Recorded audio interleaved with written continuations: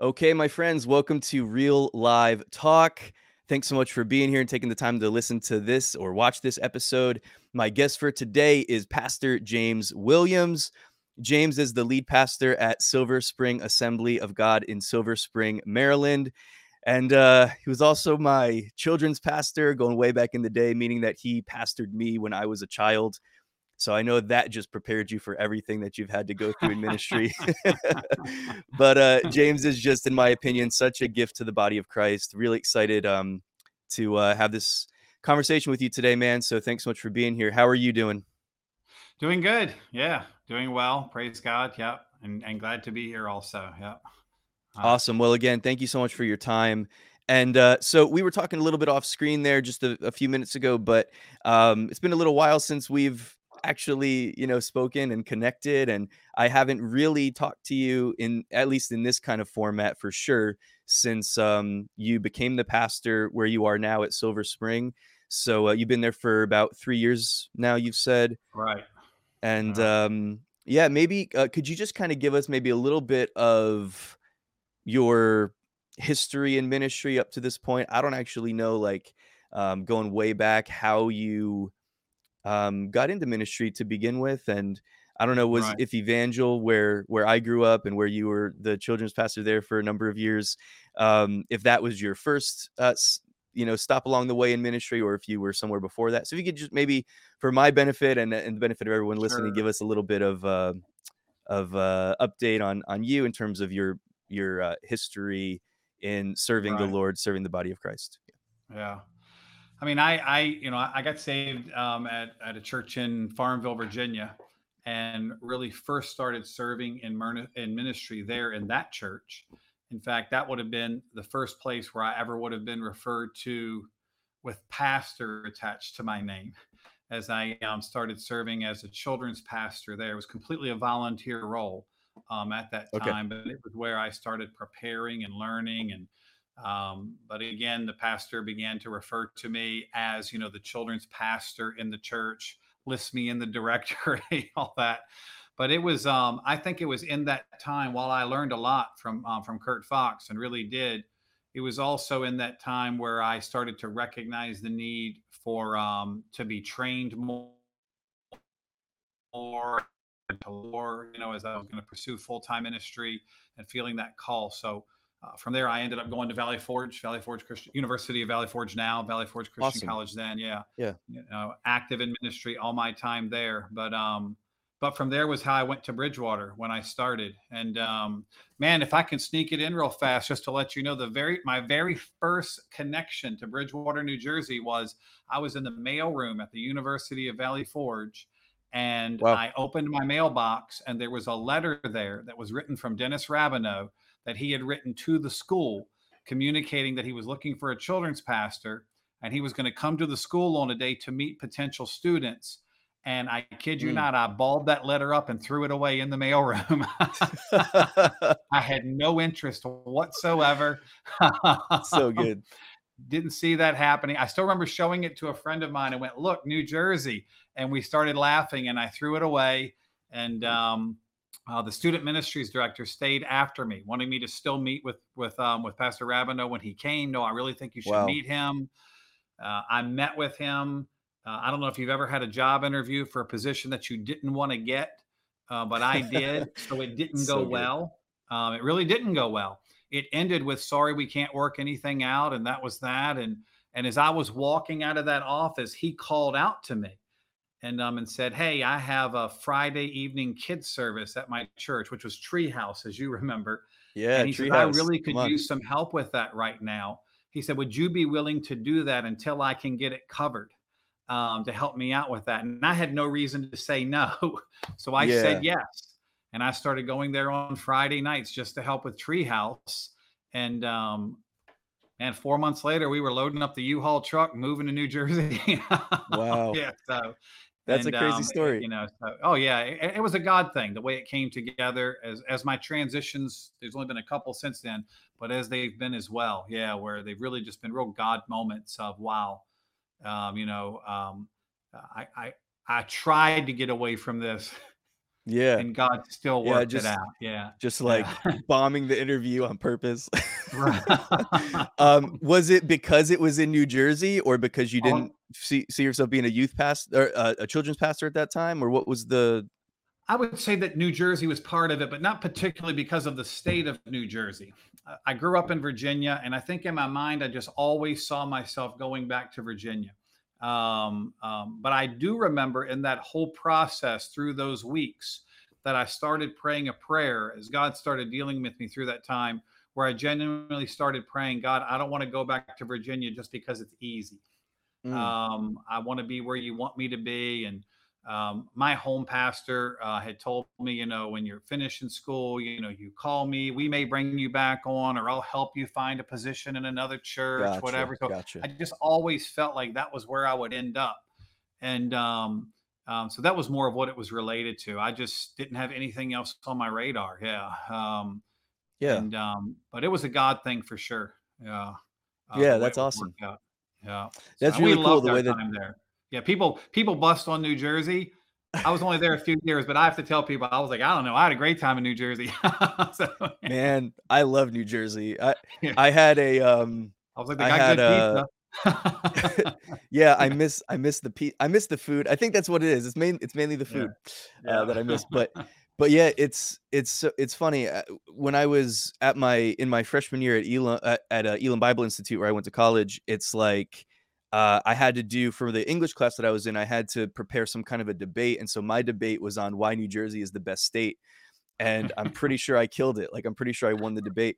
At the time, there's this girl there that was from Connecticut, and we would have these back and forths about, like me defending New Jersey, her defending Connecticut. And Connecticut is a pretty awesome state too in terms of some of the stuff that they have going on for them. But I was like, no, Right, New Jersey's where it's at. I'm still a big right, fan of New Jersey. But anyway, I digress. right. It's just it's cool. It's cool how obviously God wanted you there, and even Right. though he orchestrated it in such a way to open you up to the even to actually being there, serving there in a ministry context, Yeah, when being there full time you were kind of closed off to at that. And maybe even I think that a lot of people could relate to that, having your mind set on something and it wasn't anything sure. bad in you. It was good intentions, I'm sure, but God just kind of working past that and creating, just basically setting you up. It's funny how, Jehovah Sneaky sets us up sometimes Right. for what he has for us because he knows that it's better. He knows Jehovah what we need Sneaky. better than we Yeah. do. Yeah. Yeah. And then so how And long were when we you went to New there? how long was I there? Yeah, how long were you in that role as the children's pastor at Evangel? Total, I was there close to 3.5 years, about Okay. 3.5 years. I think I saw myself being there longer than that. But again, another transition came that was kind of unexpected. But when we first went to New Jersey, the church had a house for us to live in, and they gave us health insurance, but there was no salary involved. Okay. It was a complete step of faith on our end. Obviously, that's the two major things to be covered: to have somewhere to stay and to have health insurance was Sure. significant. And but we grew into it being then full time on the staff. So when I went, I did what many a person in ministry does. You remember J.C. Navarro? You knew him. Mhm. Yeah. He had a cleaning company, so I cleaned schools for him at night and would strip and seal floors. And Gotcha. I was a crossing guard for the school district. Really? Yeah, so I did the morning and afternoon. So what happened is in the morning and afternoon, I could be the crossing guard. I could still be at the church during the day, and then I'd put my wife and baby to bed and go clean schools at night so that I could start that all again the next day. But most of us have been there. You do what you have to do, yeah, and Yeah. to get through that. But over a period of really about it didn't really take long, only about 6 months that Okay. changed. And a tremendous testimony of what God did in me at that time was we were really struggling financially. Not getting paid kind of does that. Yeah, I get So, you don't say. right. Yeah. So a wife and a baby were struggling. My student loan payments are starting, the whole bit. Mm, You got your right, yeah. car insurance. we lived in the house, but we had to pay our own utilities on it. So I'm making money, but really not enough. And I prayed a crazy prayer where I really kind of challenged God in that season, not in a good way, in a bad Yeah. way, where I kind of called him out, where I gave God an ultimatum. I still remember it. It was in the sanctuary, all by myself, early one morning. I'd go over and pray sometimes by myself in the sanctuary at the church Mm. early. Yeah. And I was in there early one morning praying, and I gave God this ultimatum where I told him that if things didn't change, and if I didn't get a salary from the church by, and I gave him a date, I don't know what the date was, that I was leaving, Uh-huh. that I can't live like this. I've got to go get a better job. I have a wife, I have a baby, I have a responsibility to Wow. support my family. I can't do Yeah. this. And so I genuinely prayed this prayer. And it was like the heavens were brass. It wasn't like I heard God speak to me. There was just silence off of my prayer. And that day, when the day I prayed that prayer, we went to what was called like a sectional ministers fellowship for Mhm. pastors, and it was fine. They sometimes were a little dry. It was nothing special. There was a little worship time. Maybe someone prayed, shared a few things together, have some refreshments. It's just pastors getting together, and we were in the worship time at it. And it's Uh-huh. 15, 20 guys together, and the song leader was leading the old chorus. I don't know if you remember it or not. Lord, you are more precious than silver. Oh, yeah. And I'm fresh out of Bible school. So while Mhm. he's up there leading this song, Lord, you are more precious than silver. Yeah. I'm fresh out of Bible school, so I critique everything. So Yeah, I'm man. standing there and I'm not even singing. I'm not even singing. I'm in my mind, I'm thinking, why do we sing songs like this? I'm Yeah. like, this is such a corny song. Why would we compare God to this? And God, I know it wasn't an audible voice, but he spoke so clearly to me. And I heard God say to me, am I more precious than silver? Wow. And I mean, it floored me because I knew Yeah. exactly what God was talking about. And I mean, I Mm. broke. So we're in this dry meeting with nothing happening. I go up to the altar. I'm up there crying, Wow. bawling, committing myself to God, saying, That's God, I'll awesome. stay here as long as you want me here and do what you've called me to do. Pastors over there tapping me on the back after a bit, like, we got to go. What But are you doing? It's not that kind of meeting. yeah, like, what's wrong with this guy I just hired? And That's so funny. but it was incredible that moment. And I mean, it was so rapidly after that the church then started giving me a salary and all. And I had to believe that part of that growth that was necessary in that time was that real breaking in me of, that Wow. I'm just going to say Yeah. yes. God, I'll just say yes to you and to what you Yeah. want. And with that. But yeah, that was kind of our crazy start to Bridgewater. Yeah. But we loved it there. Yeah. Yeah, no, that's amazing. Well, first of all, it's so crazy how we get out of Bible college and we think we know something because we went to Oh Bible school. yeah. Like all of a sudden we're God's gift to ministry and it's like, Yeah. nope. Let me We drop you know down how a our couple of pastors are pegs. supposed to do it now and how the church is supposed to Exactly. run. Yeah. Exactly. I'm gonna correct some things. Don't worry. I'm gonna set them Yeah. straight. No, slow your roll, Yeah. bro. And then God Yeah. just wrecks you in the in this room. Walking in on some guy who's It's done so it for good. 25 years, but we know how to tell him how to do it. Yeah. Yeah. Yeah. You don't know Yeah. what's going on. I know what's going on.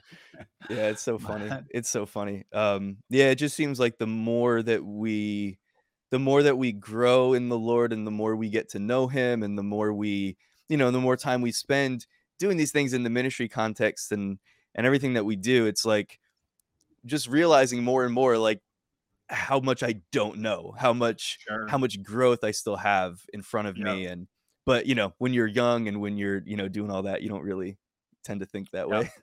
Yep. But that's such a cool story. I love that. I love that well, it's cool that God really got a hold of you early, so to speak, Yeah. early on in that process of that new position that you were in and um the fact that you were there and just learning how to go through that process of trusting God, Yeah. um I remember, for me, like I had grown up in a pretty good family, growing up situation. I was really blessed to come out of Bible school and to like not have any student loan debt or anything like that because my parents, paid for it and Right. like all of it. Like I was really blessed to start off that way. But then my wife and I went to Mexico as missionaries for the first 3 years of our marriage. And it was just like, okay, for the first time in my life, I had to learn how to trust God. For the Yeah. first time in my life, I had to learn, not that I had never had the opportunity to like trust God, but with my finances and with the well-being of my family and all of that, that was new to me. And Yeah. so it was just being in this place where, when you don't really have anywhere else to go but God for your Right. resources, for your sustenance, for, whatever it is that you need, whether you're talking about, it could be a physical thing, it could be whatever. But in that place where you're sort of up against the wall and you don't really have any other recourse except that God comes through for you, it's just amazing. First of all, the growth that takes place in your life when that Yeah. happens, but also like Yeah. when you get to, it's one thing to know that God is your provider. It's one thing to know that God is your healer, but it's another thing to know God as your provider and as your healer. Yeah. And, to really have Yeah. those personal experiences with Him where you build that history, that personal history with God. Yeah. I believe we can look at testimonies of others and Yeah. see, okay, this is what God did. And so this is who God is. I believe in all of that. But when it's a personal experience that you've had with God and really building that history, it's just so precious and it's so valuable. Yeah. You know? I think through it you come to get to know God better also as the source of your provision as Come on. opposed to the channel. Like you distinguish between them. Like even in It's good. ministry, I can make the mistake if I wasn't careful of viewing the church as the source of my provision, but it's not, nor is any employer that I've ever had. My employer is just the channel of my provision, but God is my source. So that means that when I really get that, when I really understand it, I'm able then to step out in faith and do something crazy, like go to Mexico for 3 years, like you said, Right. because we understand more of, well, wait, somebody could say, well, wait a second, you're leaving your job, you won't have any provision. It is like, no, no, no, my provision didn't change because these are Come all on. just channels, but the Yeah. source of my provision is the same as long as I just follow Him. So important to get to know God as that and in that Yeah. role. Yeah. Yeah, it's so good. So I mean, when Um, Yonkers, we were there for almost 23 years after pastoring there. And when I resigned from the church in wow. Yonkers, I didn't even know where we were going. We didn't have another position. We didn't know where we were going to be. We are not independently wealthy. We don't have any income. It was like, so how are we going to live? But that radical step of faith also really also came out of, okay, God, you're my source. So if this is what you want, I have to trust that you'll continue to be that source and you'll just create a Mm, different channel to provide for me through. Yeah. So, wow. yeah. Well, yeah, I wasn't aware of that at all.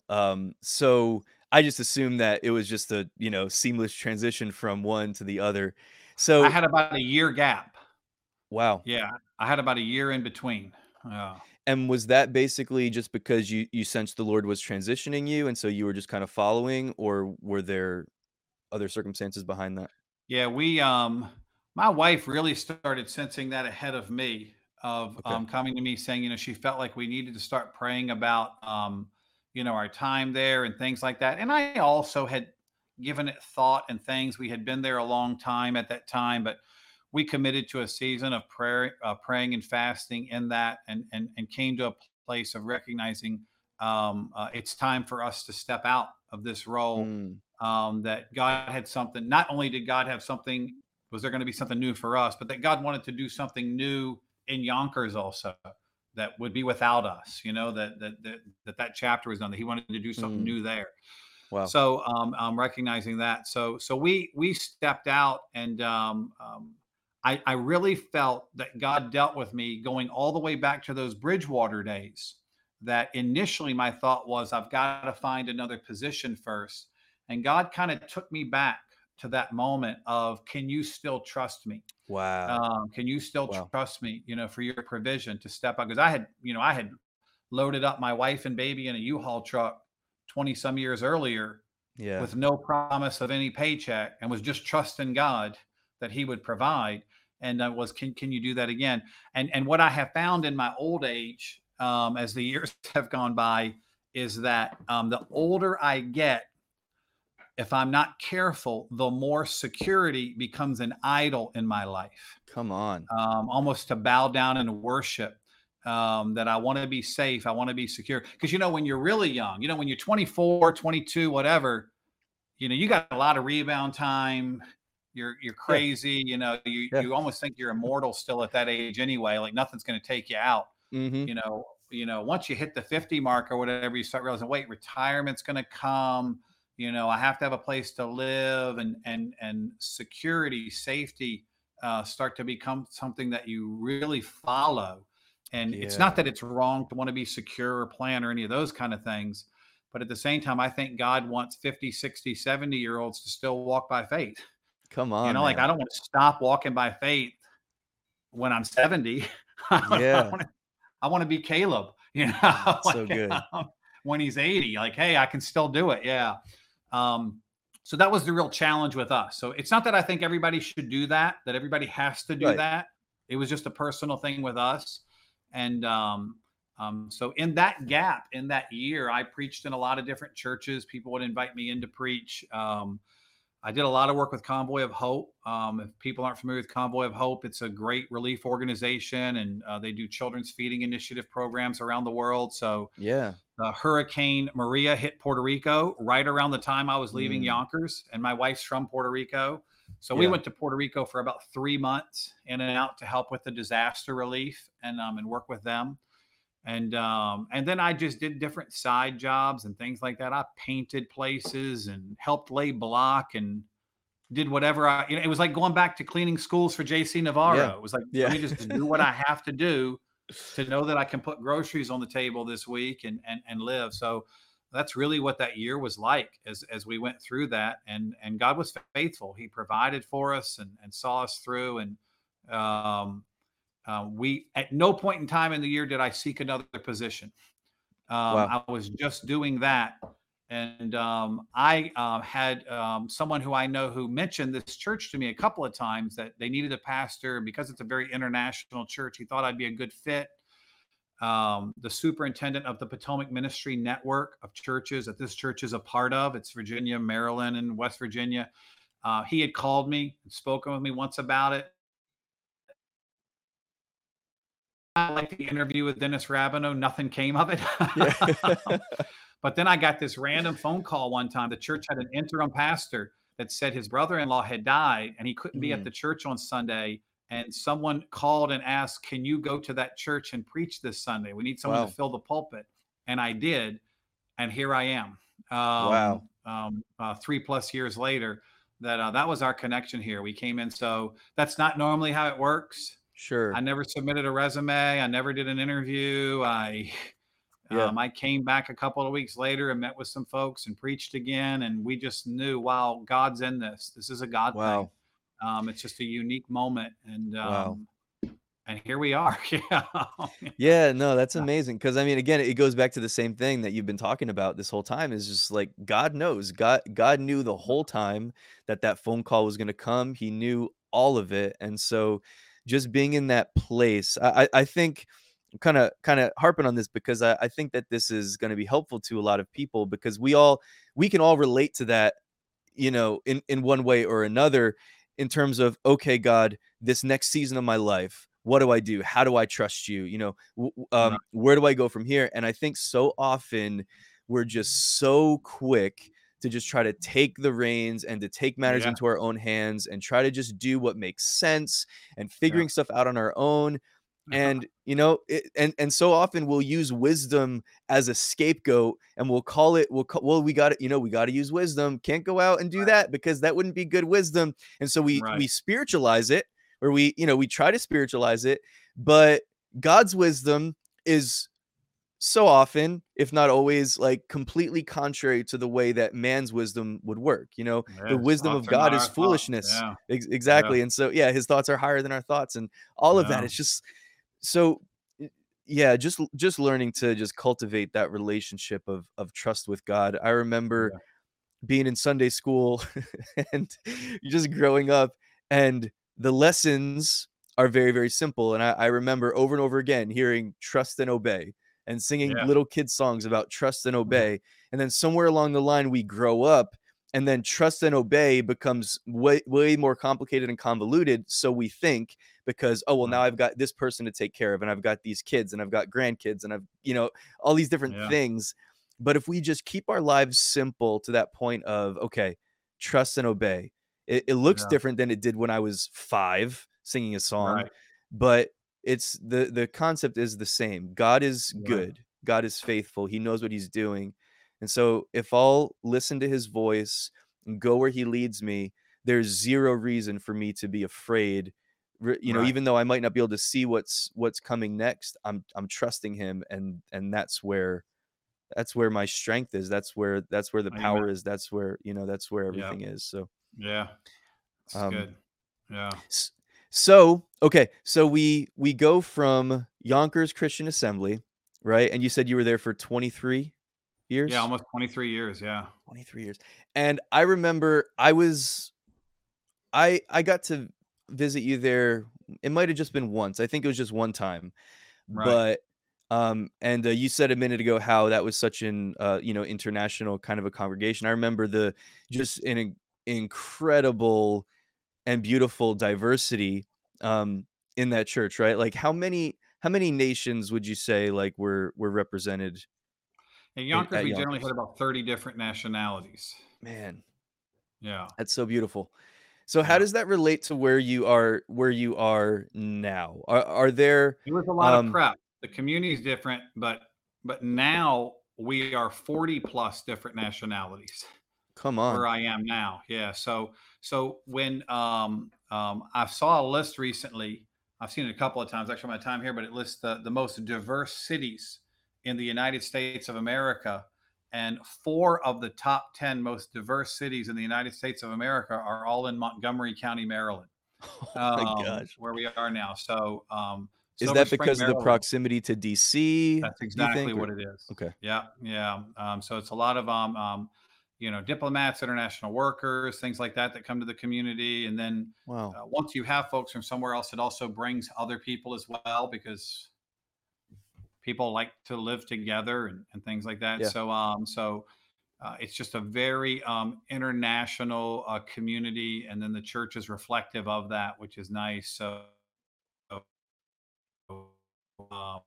um, there are particular communities that are larger than other ones, but it's very diverse. Yeah, no single Wow. majority really. So that time in Yonkers really helped prepare us for being in an international church as well, because it's unique to not have one people group. Yeah, Yeah. real unique. So, and I believe there's a lot of strength in diversity. It brings challenges with it that you Yeah. wouldn't have if everyone was the same. But and you like I cross cultures and marriage and all. So it Mhm. brings things with it that other people maybe don't experience in relationship. Um, but um, but the strength that comes out of it, I believe, is well worth any of the added challenges or difficulty because everybody brings something to the table. Yeah. Yeah. Yeah, I couldn't agree more. I think, I definitely I just imagine there's gotta be some really tremendous challenges there, but yeah, just the I'm if I can use this word, that I'm envious, but, of just that diversity. I think that's so amazing, that's so beautiful. How do you guys navigate that? Like, in terms of your worship experiences, I imagine that if you ever have a potluck, it's amazing. Oh, Stuff like that, but those are incredible. Yeah. yeah, I can imagine, like, you don't have to even try. You just say, "Just bring what you want," and then Yeah. it's just gotta be amazing, you know? And we have Um, those things, and they're unbelievable. Yeah, because and I like food, and I love to try new things, and also for me, that's an incredible experience. Um, there's no way to provide, like a worship and song experience or whatever sure, that meets everyone's preference when you're a sure. diverse group. Yeah. It requires a lot of compromise and give and take on everyone's part for that to be fruitful of recognizing that. So So we have things in the year like what we call our international or our all nations weekend and things where we incorporate other cultures and do other things like that along the way to help bridge some of that. And then some of the folks in our church, of course, are a part of other ethnic fellowships where they get together with believers from their own culture as well. That's cool. As we have Yeah. Ethiopian families in our church, but they may also be connected to an Ethiopian Christian fellowship where they fellowship together and have their Wow. own music, their own language, things like that. I think as a pastor, you need to be someone in an international setting who's real comfortable with that. You know what I'm saying? That doesn't, I think there are some pastors maybe Yeah. who are controlling that might bother Yeah. them in some ways of no, no, no, you should only be here. You shouldn't be. And to not think that way. I mean, I try to think of like, what if what if we moved to wherever, pick any country, if I just ended up in the jungle of Brazil somewhere, and there was some American group of Christians that were getting together once a month just to sing English Yeah. songs and more like Yeah. home. We'd probably want to also go to that. Yeah. Yeah, just because of the nostalgia and the connection to it and who we are. So folks in the community are part of things like that also as well. But generally, they're really drawn to also just the international flavor of the church and like that. And their kids are growing up here. Right. So, no Right. matter where you came from, and you can fight it all you want, you'll have a lot of influence over them, and you'll have more influence than anybody as a parent. Sure. But reality is, your child becomes Western, or part of the Western culture. You know what I mean Yeah. when I say Yeah. that? Yeah, because they grow up here, and there's just no fighting that. Yeah, so I think for a lot of those international families, it helps them to be in a church more like that as far as their students are concerned, their kids are concerned as well, Mm. that there's a setting. A lot of the kids grow up and don't speak well the language from home. They might speak it, but not the same way. But for them, they go to school in English. Their world is in English. They need a worship experience and all in English. So I think Yeah. parents often sacrifice what might even be their preference to know that their kids are kept in the body of Christ and all that Wow. as Good well. point. But yeah, Wow. so Oh but we man. love it. Yeah, I think yeah, that's so beautiful. I think, yeah, I think any time that we can pursue diversity, like you said, I think that it strengthens us more than anything. And yeah. I love that, man. I love your heart on that. That you're not like controlling with people. And I Right. know some. Unfortunately, I know some pastors who would be opposed to that. You know, Sure. Yeah. because they wouldn't want to lose somebody. Right. And but just being open with people and understanding, yeah, where they're coming from. Old And old yeah, told me years ago, he said, "You lose your goats, not your sheep." come on, love Yeah. it, love it. And Yeah. so oh, and so okay. So how many years, and I don't mean to date you or anything, but but how many years have you been in full-time ministry altogether then? In full time, I Or guess just in about ministry 30. since you started in ministry till now? Yeah, over 30. Mm. Yeah, which is amazing to me. Yeah, to S think that. Yeah. See, I always thought, in my mind, you were at Evangel for longer. You said you're 3.5 years, something like that? In Right. my mind, you were there longer, but I guess I just lucked out and I just caught you. You caught I the just happened whole to be yeah. like a 5-year-old or like right around that time, Right. when, either right after you got started maybe or something like that, Right. um, but I remember we had so much fun back then, man. And, well, back then to me, you were Pastor Jimmy. When did people stop Yeah. calling you Pastor Jimmy? Was it when you moved on to, from when you left the children's ministry? Did I that still get called end it with sometimes, but okay. mostly I get called Pastor James now. Yeah. It transitioned somewhere along. Maybe I grew up from Jimmy to James. I don't know. But in Yonkers, I was Pastor Williams all through it, Okay. and I didn't really pick that. When I got there, people started calling me Reverend Williams a lot, and I didn't really want to be Okay. called Reverend Williams. So I am a Reverend, but I didn't want to be called Reverend Williams. Yeah. So when they would Yeah, I don't say blame you. Reverend Williams, I would usually quickly go, Pastor is okay. And then they just started saying Pastor Williams. And then that just became what I was called. Yeah. Yeah. Through my time there. Yeah. And And then here it's been more but reality is when you're a pastor, mostly you just get called pastor. Nobody puts anything with it. Right. Like Yeah. no name goes on. The title becomes your name is what happens. Yeah. So I had a little boy in my office one time in Yonkers, and he was probably no more than about 6 or 7 years old. And he was talking to me. His name was Nashon Faulkner. And Nashon's in the office talking to me, and he's kind of messing around with some stuff in the office. His mom was our receptionist at the church and in their school. So he'd come in there after school and things sometimes. And he says off the cuff, he says, "So how did you get that name?" And I was like, well, what do you mean? Like, what are you talking about? He's like, well, how did you get your name? And I was like, I don't know. I just have the name that my mom gave me. And he's like, so your mom named you pastor? I was like, no, no. Ah, I was like, Nashon, that's not my name. Yeah. yeah. That's my title. So it turned out when I told his mom this story, she said that he had been at home recently starting to say that he wanted to be a pastor, but he felt like he couldn't be because she had named him Oh Nashon. no. Yeah. And she was trying to explain to him that he didn't have to be named pastor to be a That's name. so So good. he was thinking this through when he asked me this. Yeah. That's so good. Yeah. Um, yeah. So then, okay, so you've been in ministry, different capacities, different contexts, for a number of years. Um, I've probably just because of a lot of the people that I'm connected to, I would imagine that there's going to be some young ministers, people in, either new in the ministry or kind of in my, sort of time frame, 10 to 15 years in the ministry. What would you say has been sort of, I don't want to call it like the secret, but um maybe like something that you think, or might be, I don't know, one thing or a couple of things that have helped you just all of these years just kind of stay committed, stay focused.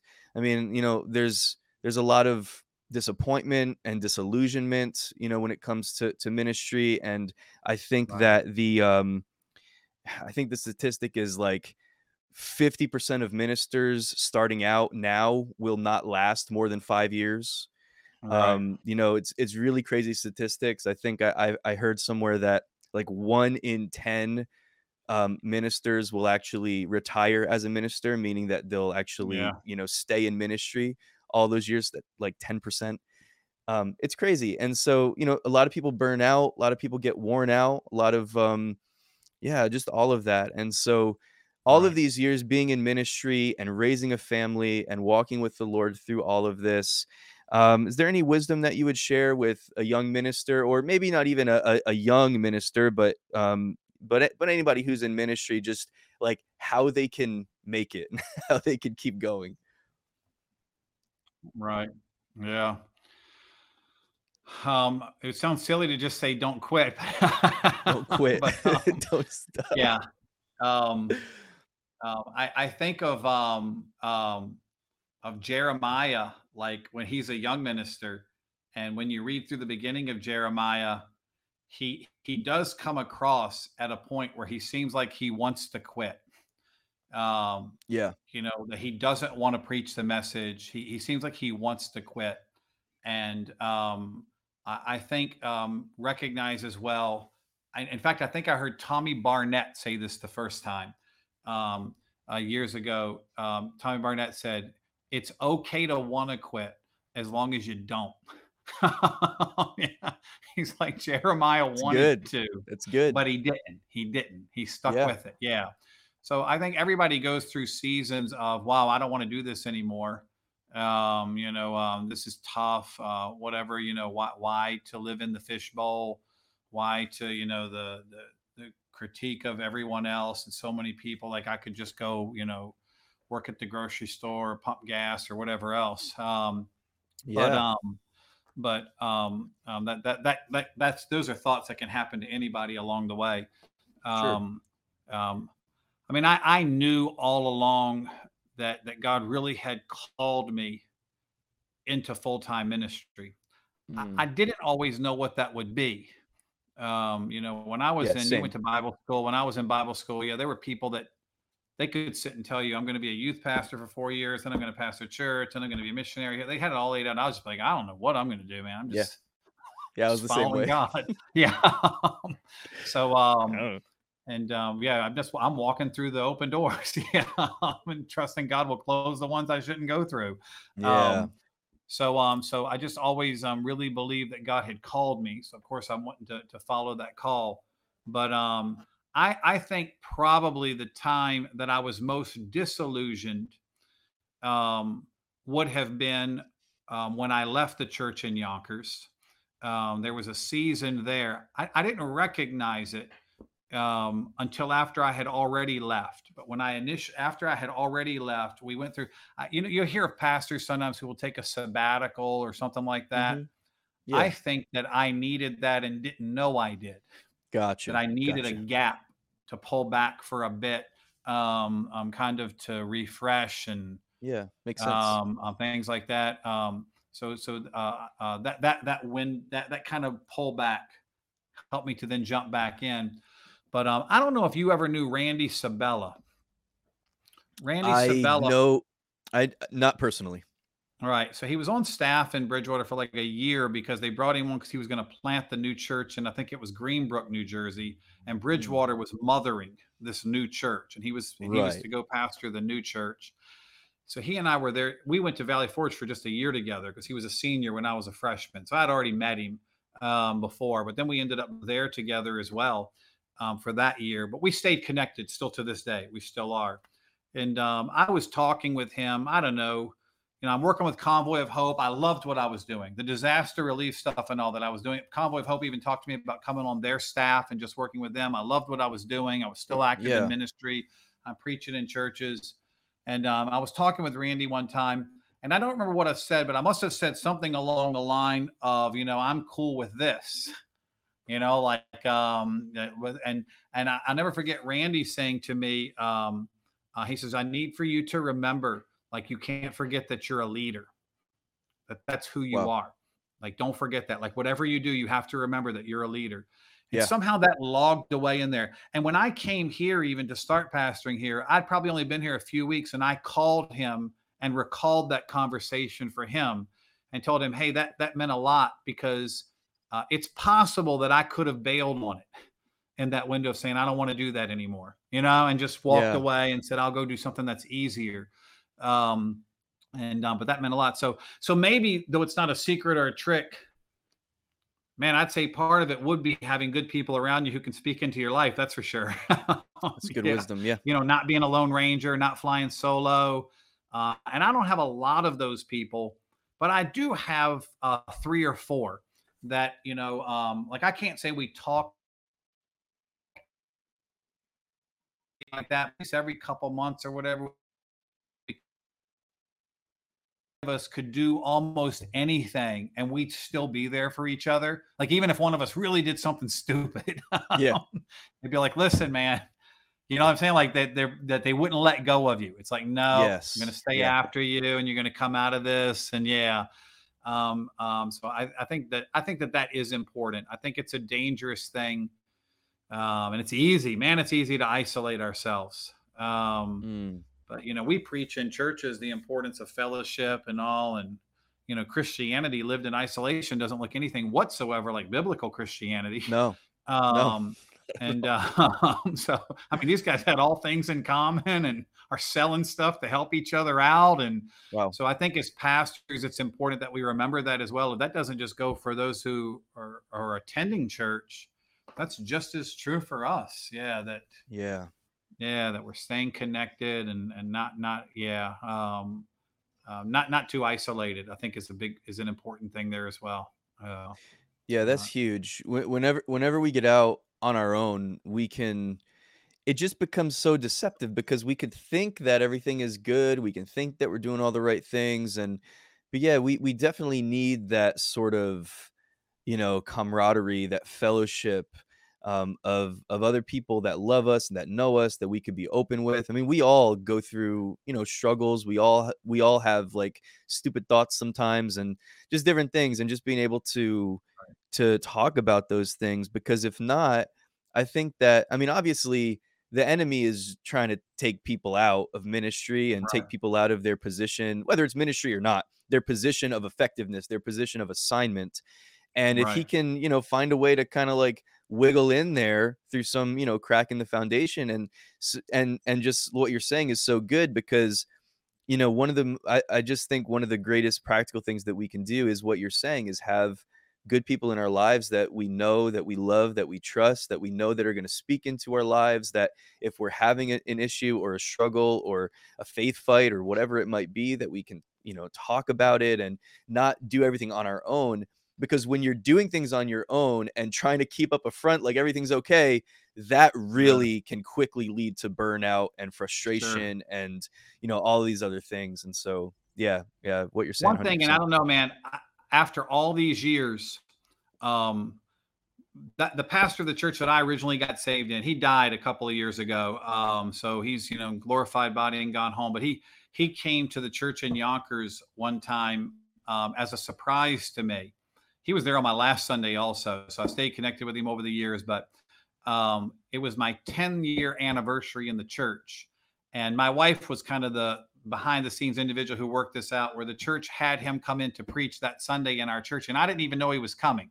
So it was a total surprise and all. And I remember him sitting in my office with me before that service. And not at that point now, I had already been through my years in Bridgewater and all in Bible school and your ministry there. Now I've been here 10 years. And he Mm, asked me a question. He said, "Are you still having fun?" And I didn't just answer yes or no. I remember when he said, "Are you still having fun?" I sat there and I thought about it for a little bit. And I said to him, and this is how I answered. I didn't answer yes or no. I said this. He said, "Are you still having fun?" I paused, and then I said this: "I still love church."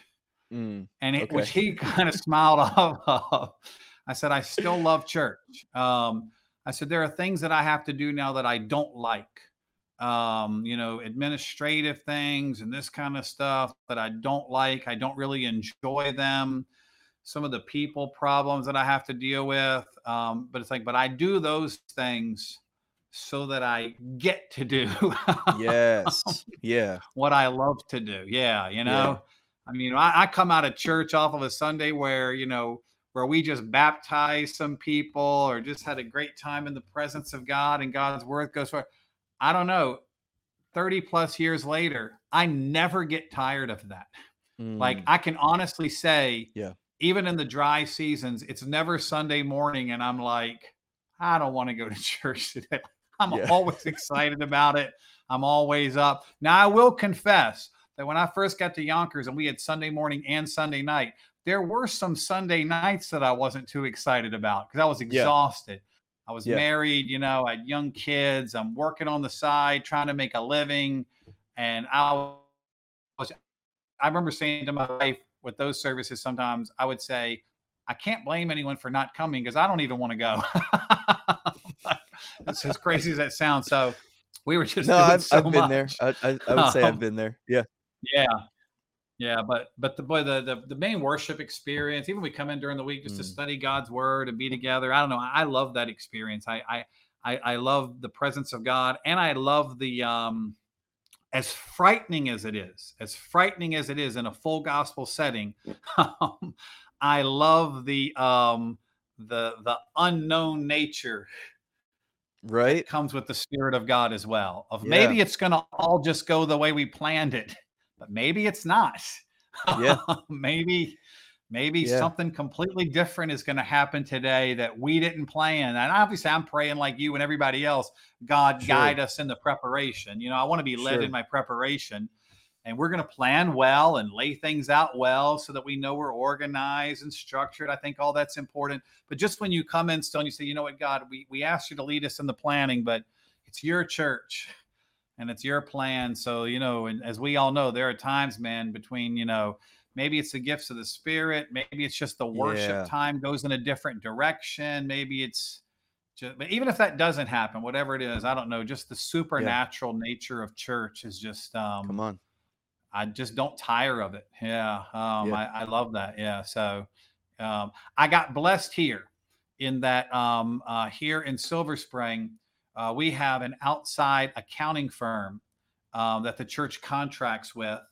And they have a bookkeeper that they assign to us that's here one day a week and all. So a lot Uh-huh. of the financial, the administrative, this kind of stuff, it's just all completely taken Yeah, care of that's separately, nice. Yeah, which then helps me to be much more freed up for church. come on.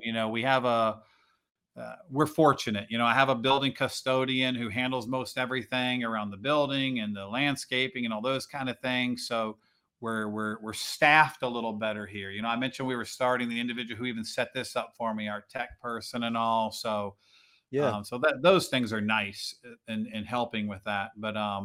But even if I was in a setting again which could happen, where I was pastoring 30 people and I had to wear every hat, which if God wants me to do that again, and that's what I want to yeah, do, I think yeah. I'd still I'd do it all just so I could get to church. That's so good. Yeah. That's so good. Yeah. Yeah, Yeah. I Yeah. love it, man. I love going to church just to kinda see what God's gonna do, you know? And I used to have that struggle very, very early on in my ministry, like, and then I kinda I started to understand it more, but I sorta had this thing where I felt like the preparation for, preparing spending time preparing a sermon, the preparation of, making sure that the service is ready and things are gonna run smoothly and all that, where I felt like that was somehow less spiritual, and I Right. was like and then I was like, "No, wait, hold on. God can move in the preparation phase just as much as he can move in the moment, and God's Yeah. presence, like, I can be hearing his voice and seeking his face for the service that's gonna be next week, but I could do that now because God already knows what's Right. gonna happen Yeah. then."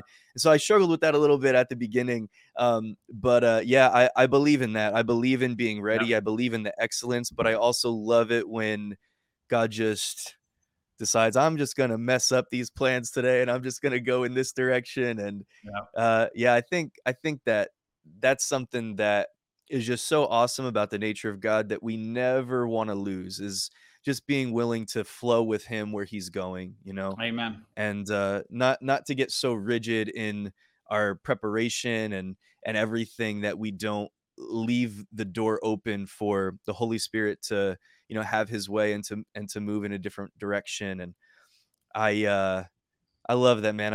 I love what you're saying. I think that if church is boring, then we are fundamentally missing the purpose for why we're there. Yeah. And it Yeah. doesn't matter if it's 10 people or, and you don't have great sounding instruments and lights and all that kind of stuff. Like, you don't need that for church to be exciting. I mean, Right. I don't have a problem with any of that stuff, but you don't need that kind of stuff for church to be fun, for church to be exciting. Whether you got Yeah. 10 people or 1,000 people, whatever, like, it's when we focus on him and what he wants to do, there should be a level of excitement. And of course, like, I mean, I grew up in church and I wasn't obviously, like, I wasn't always excited to go to church when I was a kid and all of that. But I don't know, man.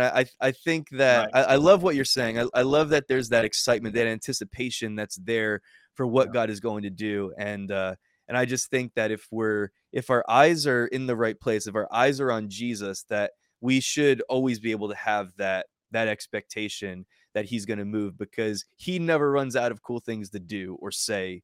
You know what I mean?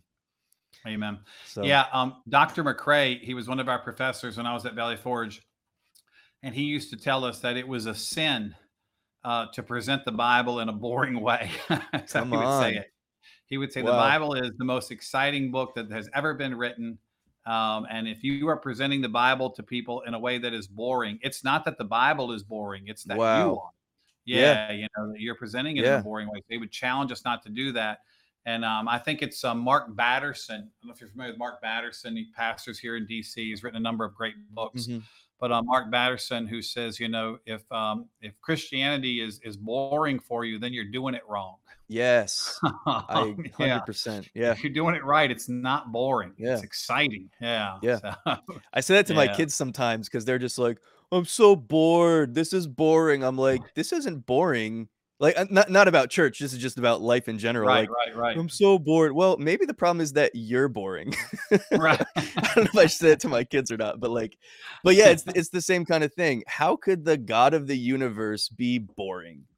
Right. And if we present it in that way, if we present the gospel in a way that's like putting people to sleep, or we present the gospel in a way that's like, even in one-on-one or whatever, we're presenting the gospel in a way that's repulsive to people, That's Right. like anti Christ. I mean, that's like Yeah. anti what Jesus did. Jesus, he drew sinners were drawn to him. Yeah. Rel Wealthy people were drawn to him. I think a lot Yeah. of times we have this wrong idea that it's like, "Oh, only like this kind of person went after Jesus." No, all kinds of people were drawn to Jesus because he Yeah. was real, because he was authentic, because he was showing them more than what the religious community had shown them all of these years. He was Yeah. showing them something real and tangible that was actually gonna impact and change and affect their lives. And, yeah, that's all I mean, it's just Jesus. We just present Yeah. Jesus in the right way, For then sure. yeah. Yeah. Amen. But, That's good. Yep.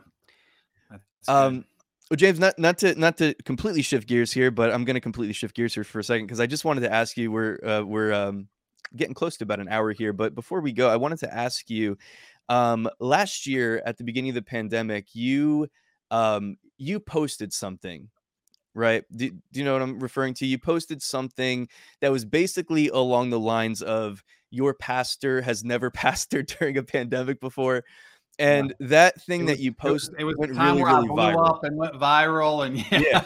yeah. So, like, first of all, has that ever happened to you before or since where you posted something and it had that, much of an effect and had Never gone that never mainstream? that much. Never that much, but I have had a few times where I've posted something maybe that was a little more bold or more radical that Mhm. has been shared a great deal or has gone around. Cool. But that little thing that I wrote where I was just kind of expressing my heart of, wow, we've never done this before. Um, I never could have anticipated. And when I wrote it, I wasn't writing it really for our church. And that was why I wrote it the way I wrote it, of your pastor hasn't. Because obviously I have lots of social media friends and followers who are not from the Sure. church that I pastor. So I Sure. was writing it kind of just to everyone. Um, and it was funny as it followed in the minutes that followed, and all of a sudden I just watched it started to get shared and shared, and it went from hundreds to thousands, and people started texting me and calling me, and in the weeks that followed, it got printed in publications from different Yeah. denominations and Yeah. churches. I had it emailed to me in different languages from around the world. I was like, this is crazy. Yep. But it was true. None of us had ever done it before. Yeah. And reality is none of us have ever come out of one either.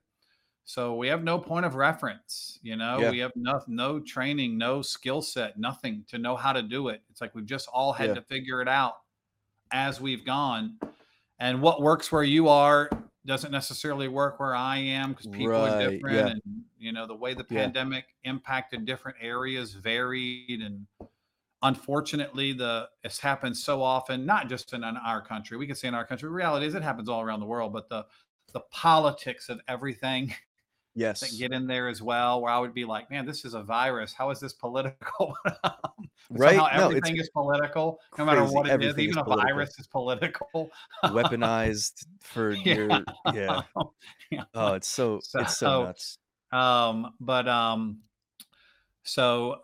but our church overall here has been just so supportive as we've walked through this and have dealt with things, and even in our coming out of it, yeah, together. But yeah, yeah, it was so crazy to go into. Yeah, what I did not know, and none of us knew, was as hard as I thought it was to close church.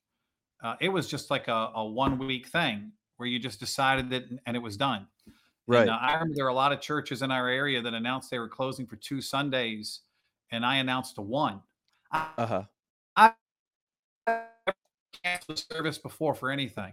I came from the school of Dennis Rabineau, where it could snow Right. 2 feet and you don't close church. I And that was remember driven that. into me. And I operated that way all my years in New York. Yeah. So 23 years in New York, in the midst of blizzards, and I'm not exaggerating, we still Yeah. had church. There might be a dozen Yeah. people there, but we just never closed. So Yep. all my years of pastoring, I've never canceled a church service for anything. I Wow. mean, a Hurricane Sandy came and I didn't close. No Go to the one was church, we're open and gonna we were pray. still open. Yeah.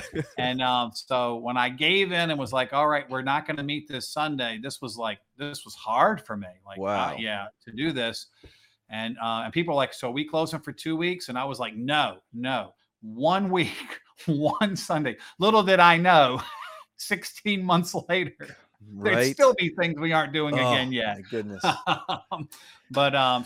So the decision, as hard as the decision to start all of this was, coming out has been even more challenging and Okay. different and all. Yeah. So, but we keep, it's Jesus's church. He Right. keeps building it. We keep going. And yeah. So Yeah. I did hear a seasoned pastor who's a network leader in our movement of churches, who I heard say a few months ago something. And he said that in our network, our church is a part of the Assemblies of God Fellowship of Churches.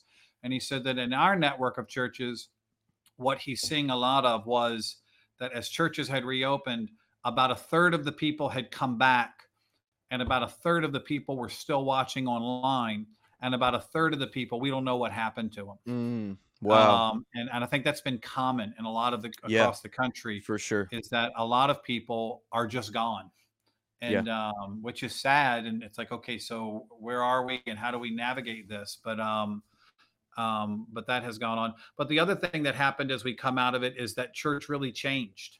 Um, the car radically changed church, as it did all of Right. life Right. 100 years ago.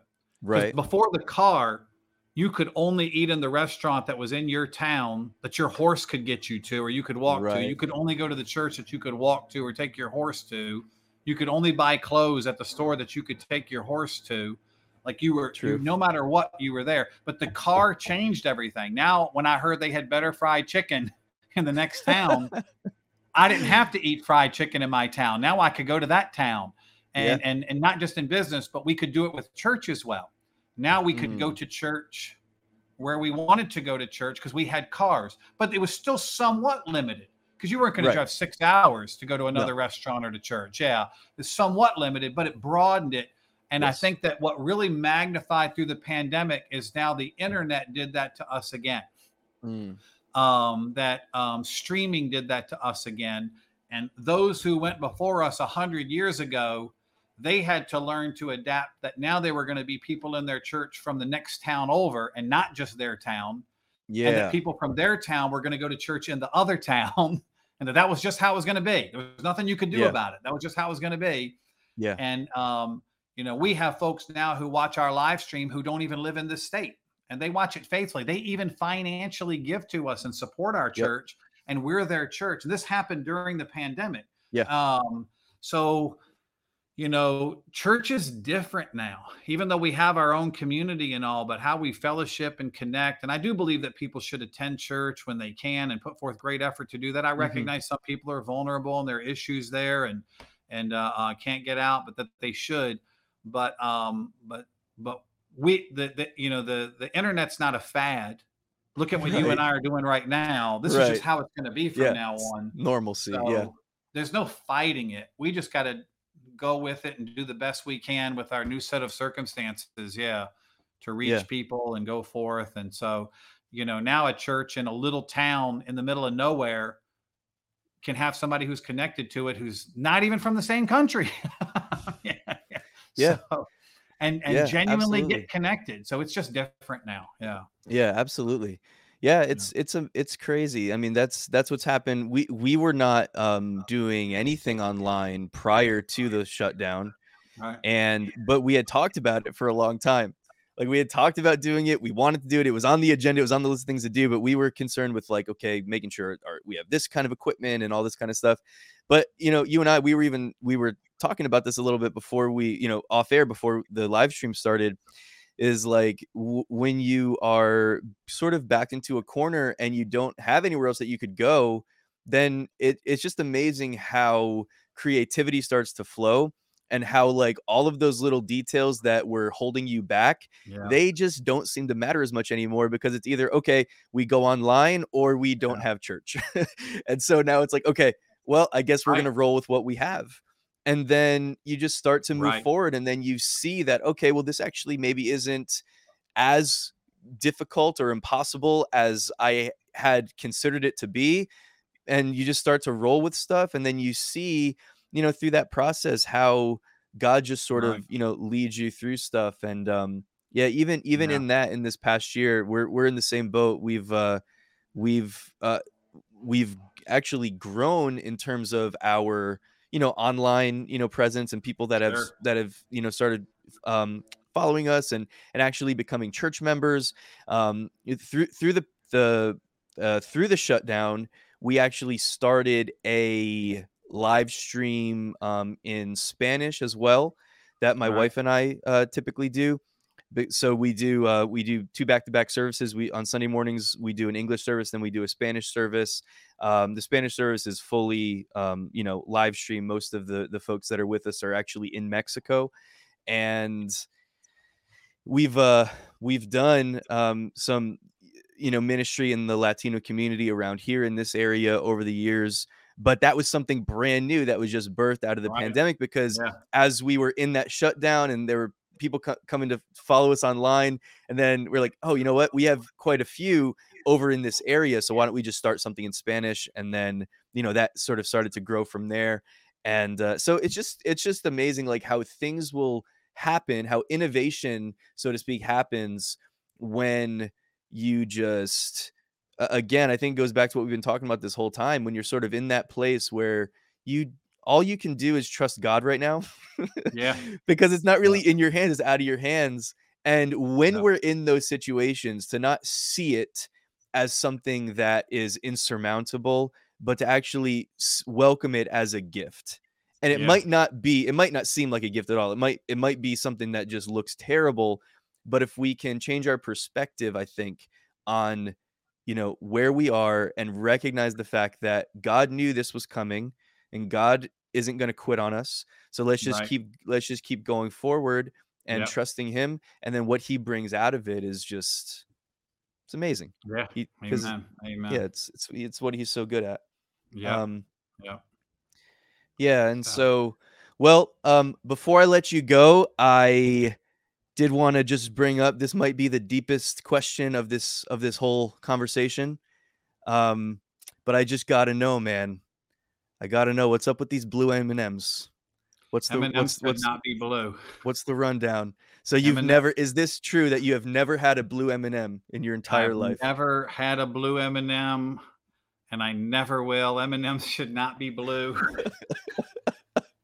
So I remember the invention of the blue M&M, and I was really happy about it. So what Right. See, but I lost the tan M&M, and the tan M&M somehow was like my favorite one. really? Yeah, so it tasted the best of all the M&Ms, and they took away the best tasting M&M to give us the blue one. And so when it started, I started my lifelong boycott of, and eventually, M&M Mars Corporation will bow to my demands and bring back the tan M&M. How many nasty letters have you written over the years? Ah, I did not remember that piece of the puzzle, that they took an M&M away to bring the blue one in. They did, I did yeah. not remember that. So then that was what that began. So I can honestly say, and that means I can't eat a cookie that has M&Ms in it. I can't eat an M&M McFlurry because I could eat one by accident. So I've never had anything like that before, Oh my because goodness. if my wife gets M&Ms, which she rarely gets anymore, she used to, but once in a while she could, she'll get the peanut ones, and she'll try to trick me in like a dark theater or something with like, "Do you want some M&Ms?" But I don't You're fall like pulling for out it. the cell phone. What color is That's this? it. Nope, Look can't have that at them one. and hand her the blue ones back, and I was like, "No." So I have been in a couple of settings where I've been in meetings or whatever where they give you trail mix or something and it has M&Ms in it, and and I'll be done a cup, there'll just be the 8, 10 blue M&Ms laying there, and someone will ask, like, "Why do you not eat those?" Like, why are they still there? I can't. I can't. So I'm a man of integrity. Even when no one knows, I still don't eat them. Come on, man. No, that's how we got to So that's be. my cause. Yeah, everyone needs a Yeah, cause, and this is a big one of yeah. mine. Yeah. It's So, like preaching the gospel, and then the blue M&Ms, or like right, probably, right behind it. Yeah. man. So It's the tan you know what? M&M is gone but not forgotten.